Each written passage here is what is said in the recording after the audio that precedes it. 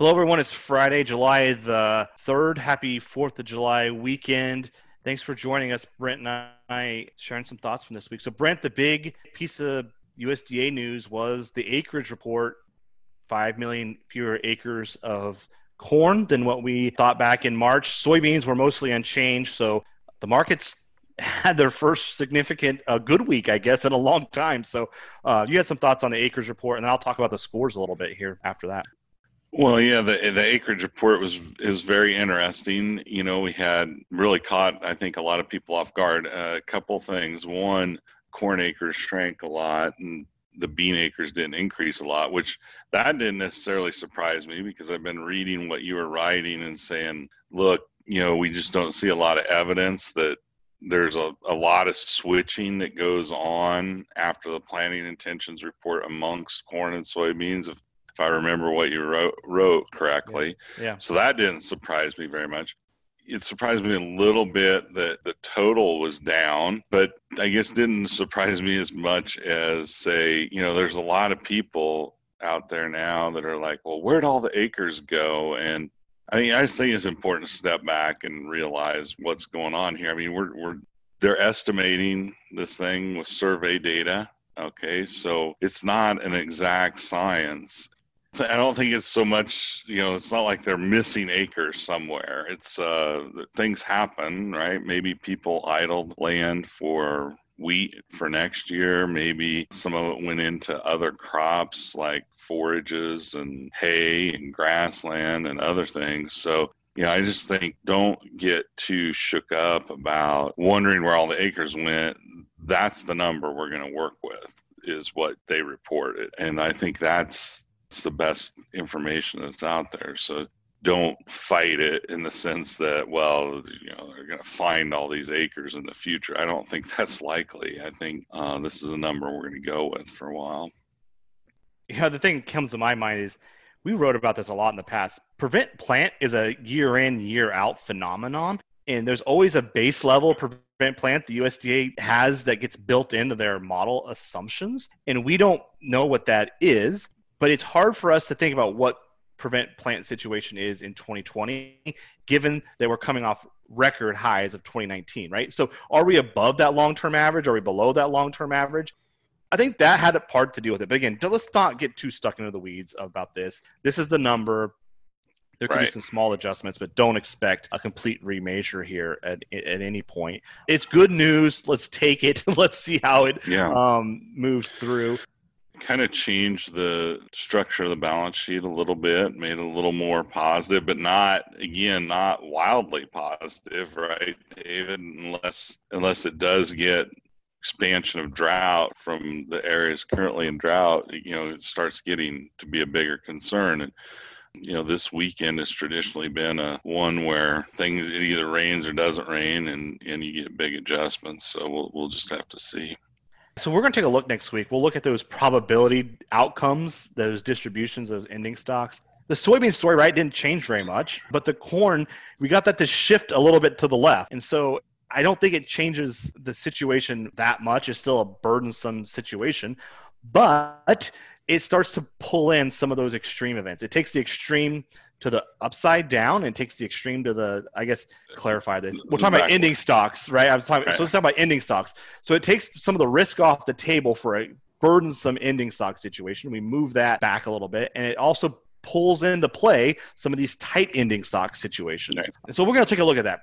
We'll zoom in just a little bit on that and have a discussion around that. So let's talk about the scores. We had 3 questions. We actually had these questions open since October last year for the diehards following along like Brent and I.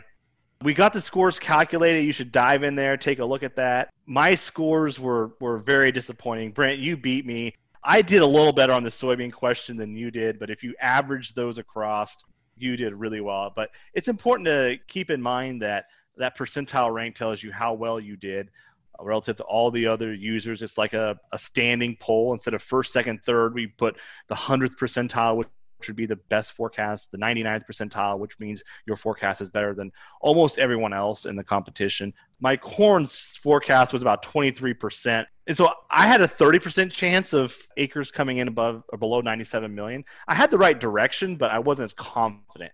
as everyone else. And this is what makes the Forecast Network fun, is we could all say, yeah, acres are likely to come in below 97 million, right? Everybody on Twitter and every coffee shop in the country can sit back and say, yeah, we knew this was going to happen, right? But you have to put your forecast down, and you have to put some sort of confidence down there. I did, and I wasn't as confident as maybe I should have. This round definitely goes to Brent. Brent even beat me on the wheat acres, and he says he never follows wheat. I think that's his. I think he's secretly following these wheat acres really closely and trying to mislead me. I introduced a new character and a new forecaster in the report that I wrote up. You should check that out. It's the coin flipping chimpanzee. This is just assuming if you just guess 50% probability on any given forecast, what was your outcome? It could be a way of benchmarking yourself. I feel a lot better. My forecast was around the 23rd percentile. The coin flipping chimpanzee would have got a score about 8%. So he had a really poor score. So this tells us the value of the Forecast Network. It's not a coin flip. Coin flip would have just got you in the 8%. So there was some insight that everyone collectively had that sort of moved us to the right direction. Yeah, I think, go back and just look and reflect a little bit on, how your views to that changed over time can be useful. Think about what information you were using as you were changing it. It could be helpful too, because I think too often we kind of get caught up in whatever the heat of the moment information is, and sometimes we overweight it and take our eye off the ball a little bit.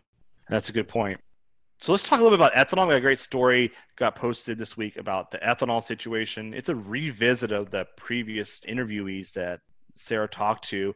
This time looking at 2021, so the EPA's got to set those inclusion rates. So how much ethanol should they be including as they think about how much gasoline they're selling? I won't share all the details. There's a lot of information there. You should take a look at it. But the important takeaway here is that the ethanol challenges we've had in 2020 is because they're still blending ethanol like they should per the mandate. We're just using less gasoline. So as a connection, we're using less ethanol. But for 2021, they got to tell the refineries how much ethanol they should be using relative to every gallon gasoline that they're using. And that's going to take a lot of creative forecasting. So we have no idea where gasoline consumption is going to be. The EPA has got to make some inclusion rates given their congressional targets. So the ethanol headaches and the ethanol challenges could linger into 2021. Yeah, I think this is a great example too. If you want to get into kind of second level analysis of ethanol and just get beyond the kind of real simple stuff, read that, because there's a lot of good information about how it actually works. If you really want to know about it, I would say, read that kind of stuff. Get yourself immersed in it a little bit, really try and get a deeper understanding, which is what we're trying to do with a lot of our stuff, right? Yeah, that's the goal. We'll set up some of the big uncertainties to help you navigate that and think about it for, cultivate your thinking, right? So we're going to share some things that we don't know the answers to right now and outlay some of the issues to consider. One last point, check out Dr. Jeff Young's yield forecasts. He's using those crop conditions to help. You see on Twitter, everyone's sharing their proprietary model of forecasts. Well, Jeff put together 3 or 4. You can dive into some of the details. Corn conditions keep improving, so those reported conditions on the weekly basis, so those yield forecasts have been slowly ticking up. The interesting one, not to get into the details too much, a lot of chatter on Twitter about the Eastern Corn Belt being dry, Indiana, Ohio, but that's where some of the condition ratings and the condition-based yield forecasts are looking the strongest. So we'll see how that plays out as Brent and I watch the weather and things play out. So the last one I have to share, Brent, and then you can jump in, is in the newsletter we shared a couple links about locusts. A lot of talk about locusts in South America and what they are. I grew up in Kansas. I know the challenges of grasshoppers, and we have to spray for grasshoppers sometimes in the summer. So I was wondering, what's a grasshopper, what's a locust, and what makes them a biblical plague? And you should take a look. Learned a lot. Some grasshoppers can become locusts, but not all locusts, or not all grasshoppers can become locusts, and what actually causes them to go in this group feeding frenzy and migrating thousands of miles. It's pretty scary. Probably one of those things that we could make, if Shark Tornadoes turned into a movie that people want to watch, locusts could also become the next pandemic that Hollywood talks about as well. So wild. I'll look forward to seeing that. I always kind of wondered that too. Why? Interesting. All right. Well, that's all we have for this week. Thanks for joining us. We'll be back next week. Enjoy your 4th of July weekend. Hope you have a good weather and good time with family and friends. Thanks. Bye.